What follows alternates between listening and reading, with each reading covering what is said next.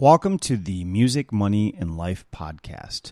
For a free 4-hour audio video course all about how to make money licensing your music in TV shows, films, and ads, visit htlympremium.com.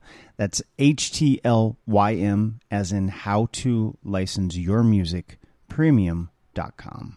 So I'm speaking with Michèle. Let me make sure I pronounce your name correctly. Michèle Vice-Maslin. Did I say it more or less correctly? Part of it. The last name is Maslin. Maslin. Yes. You say Maslin. I say Maslin. So I 6 inherited years. that name, so I just say it the way they say it. Well, that makes sense. And well, you should. You should continue. You should continue to say it that way. So, what have you been up to for the last 6 years? I have been up to the same stuff. Yeah. Making music, pitching music all day. Except for like you, I also developed a course. Yeah, I saw that. I've seen you in a couple different Facebook groups that I think we're both members of. Tell me about your course. What is that about? Yeah, my course is probably similar to yours. I do a music licensing, music business, all things music course. And I developed it over COVID. Before then, I was giving day courses. Like people were come to my studio in the building where my studio is, and I'd host, 60, 70 people, and it'd be live, and I'd cater it. And I'd do a one-day Ask Me Anything Q&A. It usually lasted like 8 hours, and people would eat and drink and ask questions and mingle. But then, of course, when COVID came, right, I was not licensing anything because I didn't want to pitch anything to all these music supervisors and A&R people who had no jobs, weren't working. So I thought, what can I do? Okay, I'll expand my classes into a course. And I had a coach. I hired a coach, and I did that. And I'm sure for you, it's been rewarding. I mean, mine is on a smaller scale because I think I'm just not marketing it to enough people, maybe. And I like to keep it small because it's so hands-on that it wouldn't work for me to have hundreds and hundreds of students at the same time. Sure. And how does your course work? Is there a lot of interaction with your students? Is it very interactive? Yes, it's very interactive. So my students write me all day. I give them office hours for 7 hours, Monday through Friday, and 24 hours on the Facebook. And they write me all day, asking questions, needing help with registering songs and advice on licensing and pitch letters. And I developed it so it was a live course. But then a lot of people weren't coming to it live, and that was very frustrating. So I decided, okay, I'll make it a do it at your own pace course. But then I found that people weren't doing it. So then I started having what I call a Wednesday watch party, where I invite my current students to come and watch the videos with me and then do live Q&A. And that's been good, but for a very small group of them who are really engaging and coming, you know what I mean? So you can tell me more about it, but I am finding the balance of, should it be go at your own pace, or is it better live, has been challenging.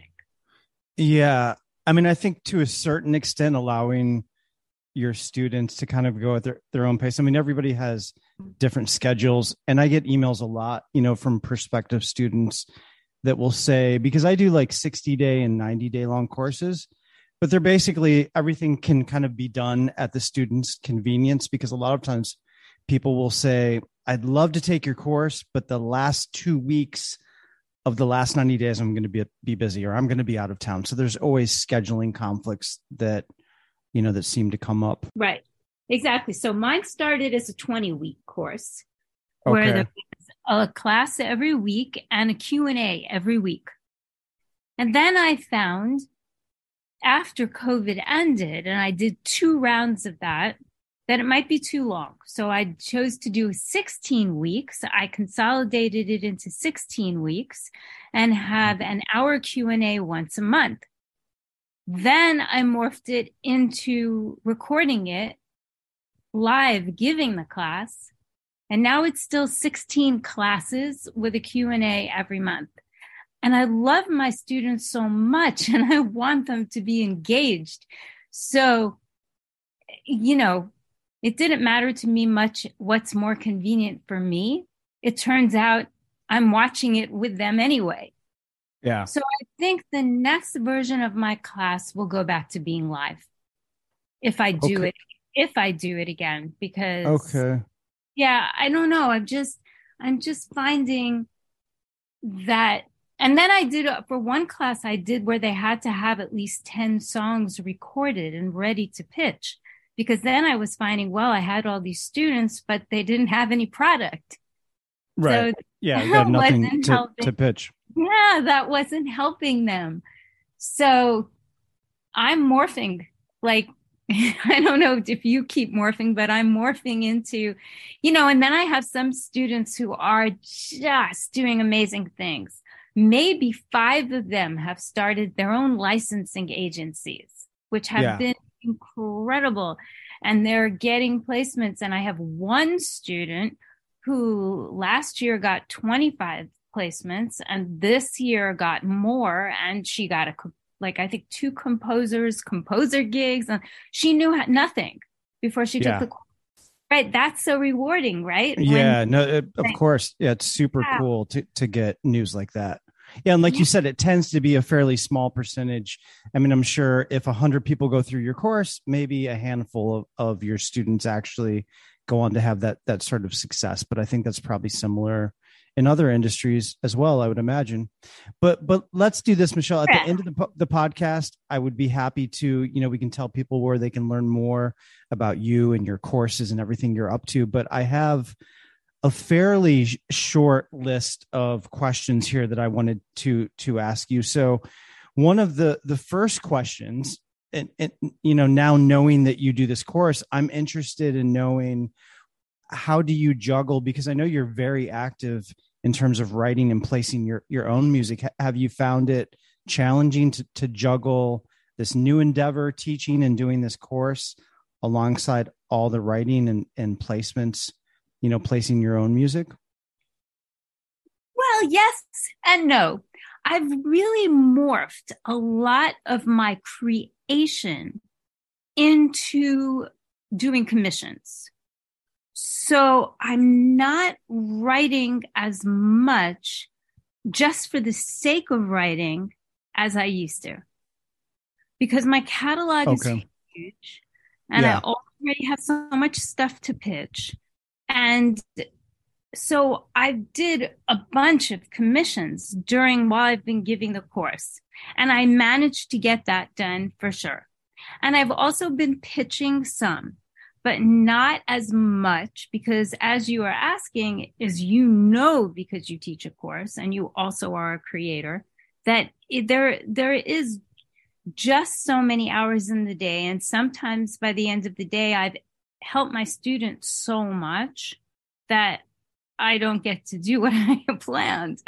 So, right. And that's fine. I love them and it's totally fine. And I love and want to do more commission work. I really love it. Like I just did 5 songs for an animated movie and 2 songs for a TV show. And they were all commissioned, and a bunch of songs for CBS. And I love doing that. So it's totally fine. And then 2 days ago, I finished a new song that's just from my catalog, Yeah. So I'd say where I used to create for my own catalog, maybe 100 songs a year, maybe I'm half that now. Gotcha. So you're still really active, but maybe not quite as active as you were a few years ago. Yeah, I would say so. COVID changed nothing in terms of me and my workspace, because I always work alone. But COVID changed everything in terms of my what I was working on, because when I created the course, everything changed. So but I have a big record coming out next week. I have 2 songs on a major artist's album coming out, and I wrote his last single. And so I'm still doing all of that. It's just a little more of an organizational dance. Gotcha. It's changed a little bit. Who is the artist that you... Jonathan Butler, the famous jazz artist. Very cool. Yeah, I've written with him and had some big jazz hits, if there are jazz hits, with him before. And so this is his new album. Our single came out about a year ago, but now he has a new single out, and I have 2 songs on the album, one being the last single and one being another song. So I'm really excited. It comes out on the 28th, and I'm very excited about it. And he's my favorite artist to work with. He's truly amazing. Awesome. So like I said at the beginning of the podcast, it's been 6 years since we did our previous podcast. And I actually, and I don't even know if you know this or if you would know this, but this is the first podcast that I've done, the first Music, Money, and Life podcast that I've done in over a year. And one of the reasons I sort of took a break from podcasting is I had been doing this podcast for, I think, like 7 or 8 years. I've done quite a few episodes, and I kind of reached this point where I felt like I was having a lot of the same conversations over and over with people. And I kind of felt like I was a little burnt out in terms of there's only so much to talk about in the context of licensing and publishing. But I feel like now I've taken a pretty long break, and the world keeps changing and the music industry keeps changing. What do you feel like over the last 5 or 6 years have been the biggest changes you've seen in the sync licensing space? Well, I love that you took a break, and I love that you've been doing the podcast, and I kudos to you so much, because you're helping so many people and doing something creative in a different sense. So I love that. And in terms of definitely. And in terms of, and I get, I read all your emails and all the promo you send for your courses and your work. Yeah, which is how we reconnected. Yeah.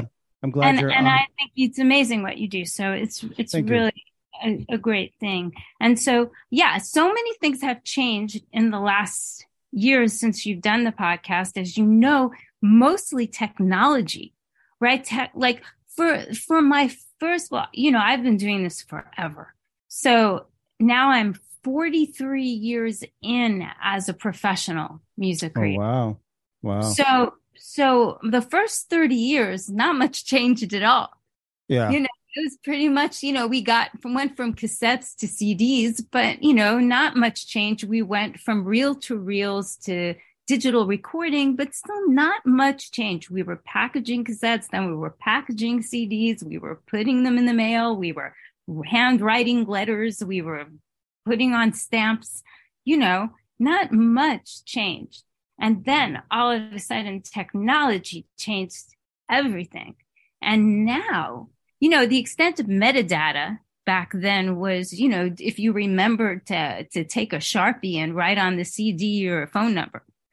And now, right, there was no metadata. Now we are all consumed in the last even 5 years of just endless metadata, endless spreadsheets, endless tech platforms, endless places where people want to take our money, that we can't register our songs ourselves. They're trying to convince us that we have to pay them 20% or 15% of what we make to just register our songs, crazy stuff like that. Right. And of course, the MLC came about, which is the most recent. And now in the last few months, AI has been endless issues with artificial intelligence. And so I see what has happened since the last time you podcasted and asked people like me and discuss with yourself what's happened in terms of licensing, sync licensing, and also, music licensing for major label artists, which is also something I do. I don't do much self-releasing.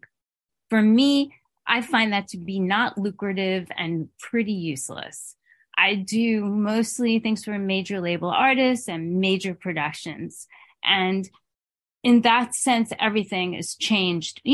Also, 5 years ago, I could attach a CD to an email. Attach an MP3 to an email. Now, God forbid you attach anything. Everything has to be a link and everything. And now there's disco and everything has to go through disco, right? Right. It's just like endless platforms, endless places we have to register our songs to get our micro pennies, because so many places are paying us those micro pennies.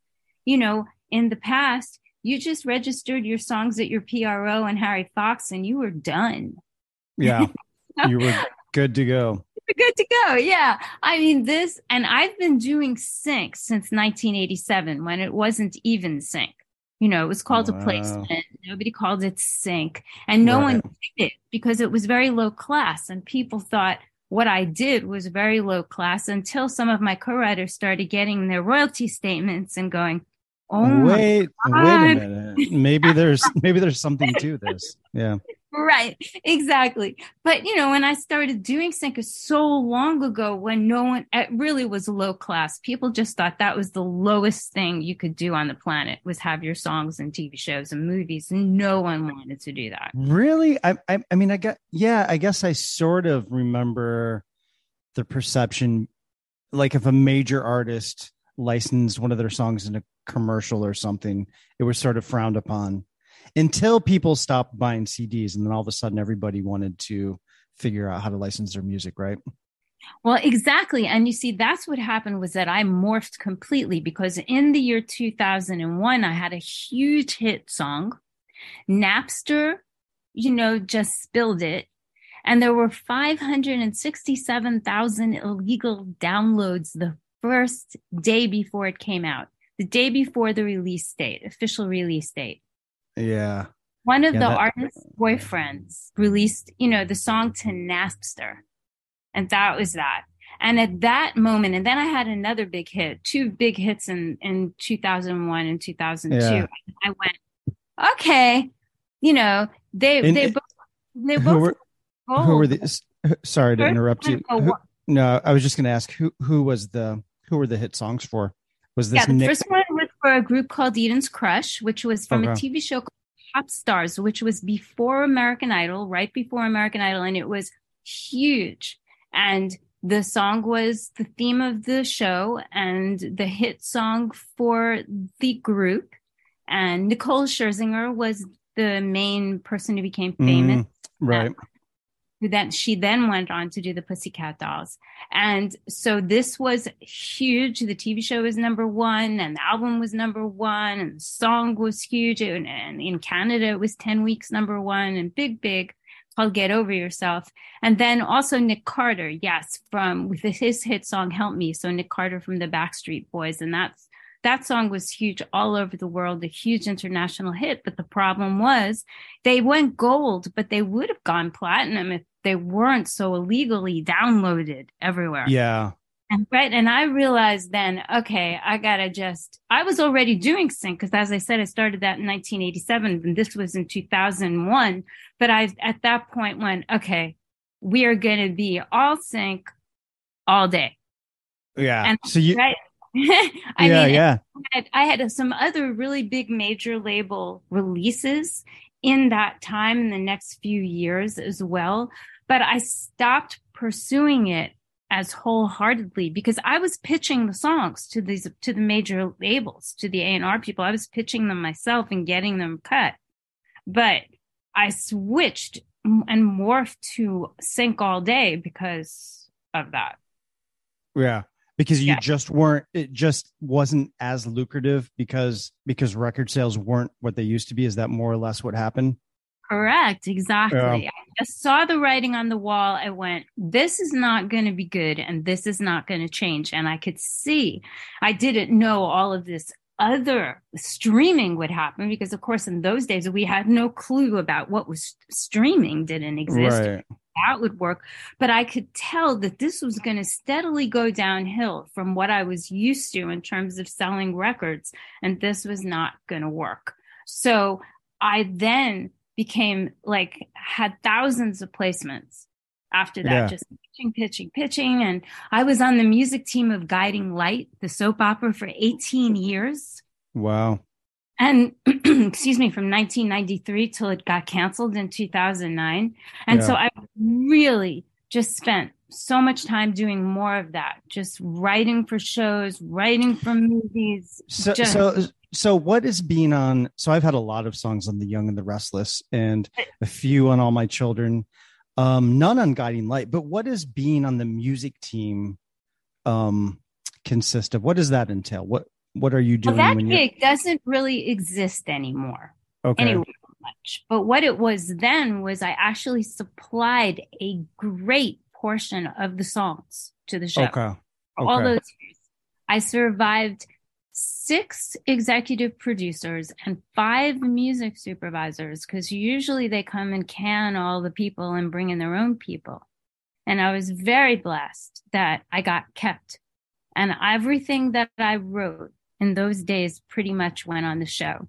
And they would call me and they would say, oh my God, they just turned the club on the show to a Latin club. We need songs in salsa today. Oh my God. Right. Okay. So then I would go and find translator and buy, percussion instruments. And I'd make all these songs in Spanish. And then they would be on the show. And so pretty much everything I wrote was on the show. Cool. And that was an amazing gift because, of course, it was network money every day, royalties. Yeah. So it was massive. And I did All My Children a bit, and I had songs on One Life to Live a bit. I got nominated for an Emmy for One Life to Live. I won for Guiding Light, but I got nominated for One Life to Live. I did As the World Turns. I did Another World for 8 years until it got canceled. And a little on General Hospital I've done, and cool. So you did a lot of daytime TV. I did a lot of daytime, but I did tons of nighttime too. Yeah. It's just that there was an opportunity in daytime that unfortunately doesn't exist anymore because The Young and the Restless is sewn up by one licensing company that licenses all the songs now to that show. So that person gig. And that person has an exclusive agency, and I don't like to do exclusives, even though I love the person who does it. I mean, I love. So you're saying they'd license music primarily through one person or one agency? Now, and the composers are on staff, but they changed their licensing agreement. But I still, for example, I mean, I have songs on The Young and the Restless pretty much every quarter through the publisher that I use. Yeah, that's what I'm saying. The publisher that you use, you can tell me later, is probably the one I'm talking about. Okay, gotcha. Yeah. I thought for some reason that they worked with several different publishers, but that may have changed. Not anymore. Okay, yes, gotcha. They ended up doing a gratis deal where they used to pay me per song license. Yeah, they used to pay more back in the day. Yep. Right. Then they dropped their fee, and then they went to totally gratis. And when they went to gratis, they wouldn't grandfather in the people who had the contracts already. Yeah. And so this one publisher, I call it a licensing agent, but publisher, this one person is doing exclusive deals and it's getting all the songs in the show. Yeah. And so when you say gratis, just so people listening to this are aware what that means, no money up front, there's still back-end royalties. Obviously, but no more gratis up means front. Free. In Spanish, gratis means free. Yeah, gratis. Yeah. Right. So it doesn't. It's not as good of a gig as it used to be. Well, it's a great gig, but I just don't want to do the exclusive. Yeah. So, no, and I don't blame you. I love that publisher too. I mean, I used to work with that publisher when they did non-exclusives. Like love them. It's not. Yeah. It's just that So they are lucky to have that gig. Yeah, good for them. Maybe not as good for the writers, but we're all grateful to get kind of whatever opportunities that come to us. This is a perfect segue though, because I get this question all the time. Should I sign exclusive deals? You're obviously alluding to the fact that you don't like to sign them. It sounds like. What are your thoughts in general on exclusive versus non-exclusive deals? This is one of those questions that always comes up. Yeah. So in my world, right? Because I can't speak for other people's business, but what I teach in my course and mentor to everyone I speak with is I love doing exclusives if they pay me. If Mm, it's commission, like I was saying when we yeah. first started, I do commissions day and night. So Yeah. if the music library comes to me and they want to commission me to make an album of songs or an EP of songs or whatever they want, I love doing that. They pay me up front and I know I'm the surrogate and I'm making the songs to give to them to license and pitch themselves. I love that. And it's Yeah. exclusive. But I do not believe in doing exclusives for people to just give them the songs Right. for free. Yeah. Where there's Right. nothing up front and no Yeah, guarantee that yeah. anything will happen. Right. Yes. And I have only done it with 2 songs. And I did it because I absolutely adore the person who runs the library and did it with them. But I Mm-hmm. have regretted it every day. Yeah. Every And day I why have you regretted it? Because nothing happened with the songs? no, actually they've been placed a teeny bit. A Yeah. little bit. Yeah. Yeah, not a lot, but a little bit. But because they're my babies and I see opportunities every day to pitch them and I Yeah. can't pitch them. And it makes me crazy not to have them in my catalog and not to own them. Now, I can get them back soon. Yeah. But it was great for me personally to do this and be able to impart to others how much it has made me unhappy. And maybe that will help them understand. Maybe they don't want to give their songs away. Look, a lot of people who do instrumental music only do exclusives. It's a lot easier, as any of us know who create both, to make an instrumental piece. Sure. You can create them much more quickly than vocal tracks, right? Correct. But to make a vocal track is painstaking. It might take me 100 hours to produce it. I've become very attached to my little babies. And to give them away without being paid for it, I just can't. I don't even like to be paid for them when they're existing. I'm like, I'll make you another one. Let's do a commission. Yeah. Right. But I have done that. I have sold some of them out of my catalog when people have really wanted them and, paid for them. But I'd rather just commission it right from the start. And actually, when I commission them from the start, sometimes they're the best songs I've ever made because I have to care so much because I'm hired to make them. It's not like I dumb them down. Sometimes they're even better because I really have to make sure they're great. But that's my feeling on exclusives and non-exclusives. Yeah, no, I appreciate your it's interesting hearing your perspective, and you have been at this a lot longer than I have at sync, at licensing, getting placements. When you started back in the late 80s, was because I did my first placement in 2002, and it was an exclusive deal through this one particular publishing company. It was my former songwriting teacher at Berkeley. And the first deal that I signed was exclusive. And I didn't know a lot about the industry at that point in my career. But when you started, was exclusive, has it changed a lot over the years? Like, it seems like there's many more non-exclusive libraries now than there was when I started. What was it like when you started? First of all, I didn't use the libraries back then. Okay. I so agree with you that there are many more non-exclusive libraries now, and they're fantastic, and everybody should use them and the music in them. And non-exclusive, people always ask me, well, can I give it to someone else? Well, they don't seem to understand. Non-exclusive is non-exclusive. You own it. You can do whatever you want. And I love non-exclusive. The first foray I really had into a non-exclusive library was with Guiding Light, because they did take a piece of the publishing and I did retitle the songs. Okay. Though they didn't actually call it a library, it kind of was. You know what I mean? But it was Yeah. non-exclusive. I could do whatever I wanted with the real titles and the real copyrights. So that was my first foray into it, was back in 1993 when I started working on all those Procter & Gamble shows. But other than that, I didn't work with music libraries. I pitched the songs directly.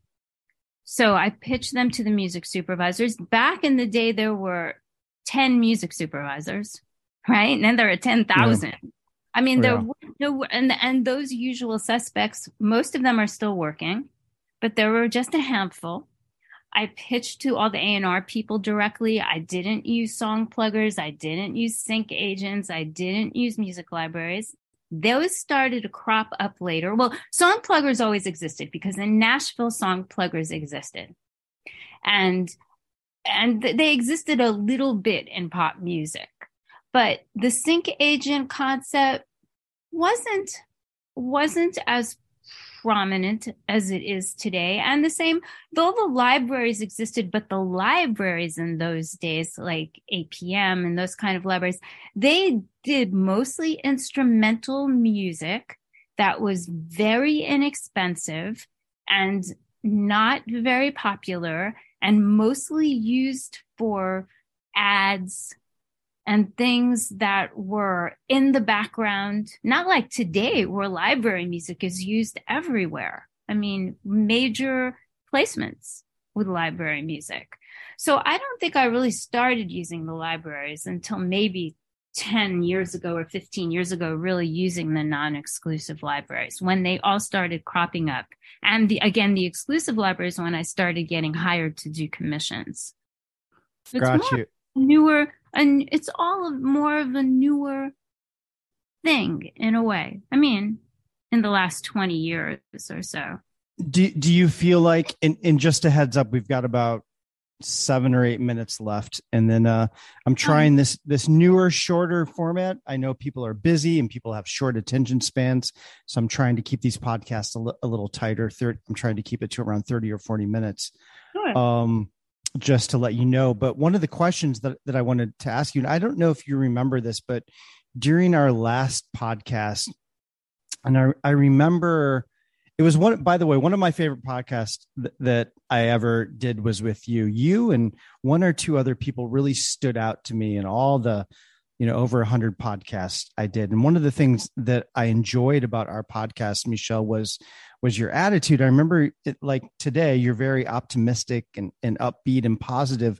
But one of the things you said during our previous podcast was you said something along the lines, and I'm sort of paraphrasing, but it was something like, I think I was asking you how, what the best way for writers to go about getting their music license is. And you said something like, whether it's through a publisher or a library or a supervisor, a sync is a sync is a sync. I don't know if you remember saying that, but do you still agree with that assessment?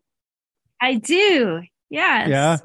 I do. Yeah. I agree with it. It's all like amazing. And even people say to me, well, do you get like jaded? And I'm like, no, every time I get a placement, I'm rushing to call my father. I call my husband. I'm like, right. So exciting. Yay. Yesterday, something really happened. That was really cool. And I'm calling people, telling them, my close people, not bragging, just like I'm just as excited as ever. And I think, yes, for everybody, I'm excited for them too. Like it's fantastic. It's hard to get a placement, and like if you get a theme song or a title song or like a single on the radio, every star aligns. If you get a song on some major artist album, I mean, they're all good. Every one of them is good. So I don't sit there going, oh, that's a bigger sync. That's a smaller sync. No, they're all good.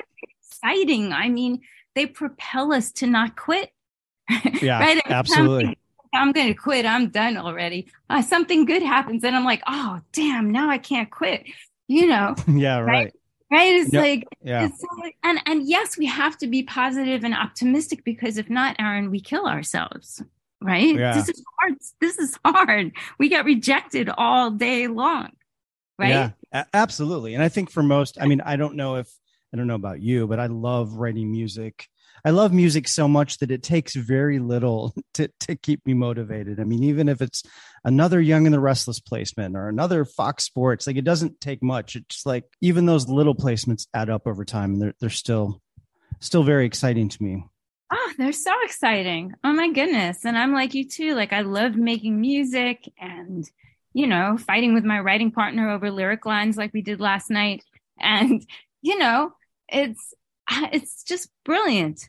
It's just, we're so lucky. We're so blessed that we do this. And we're also cursed that we do this because it's hard. It's a blessing and a curse. Absolutely. I describe it that way all the time. Yes. It's a blessing. It's given me something to devote my life to, but it can be so frustrating at the same time at times. But I love it. Frustrated for others, right? Like the ones that I'm hearing, and for the people listening to this podcast, I'm like, don't give up, just do it. Just, you have to diversify. You have to put your eggs in so many baskets. You can't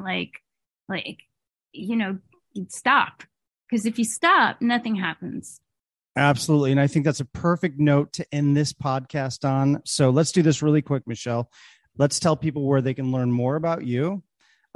Should we send them to your website, or what is the best way for people to connect with you? The best way to people connect with me is LinkedIn, because on Facebook, I'm almost out of people, but I did just open a new Facebook open group. All mine have been private, but people can come join. It's called From Song to Sync open group. People can come do that, and they can come see me on LinkedIn. That is the easiest way. And if people send me a private message on LinkedIn, I always respond, because I want people to respond to me. I don't ignore things. If I don't respond, I didn't get it, because, it's really rude. Like, I'm cold pitching people and I want them to talk to me. So I always engage. I'm really easy to find.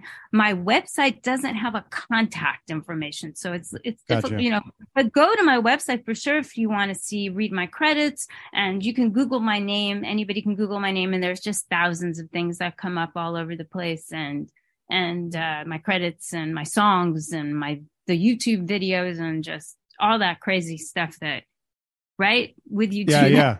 In case people can find us, Very cool. And I'll put all the links in the show notes as well, so people can look below this podcast to find your LinkedIn and website and all that good stuff. But Michèle, thank you so much for doing this. It was a pleasure connecting with you again. And I'm glad you could kind of help me relaunch this podcast. And I'm glad we got in touch and did this. I'm honored. And, if you want to do a part 2, always let me know. I'm always available, and I love what you do. So I'd love to. Let's keep in touch. I want to get this kind of back up and running again, but absolutely, let's keep in touch. I'd love to bring you back on in a few months. I'd be honored. Okay. Be well. Thank you, Michèle. Have a great night, great day. Nice speaking with you.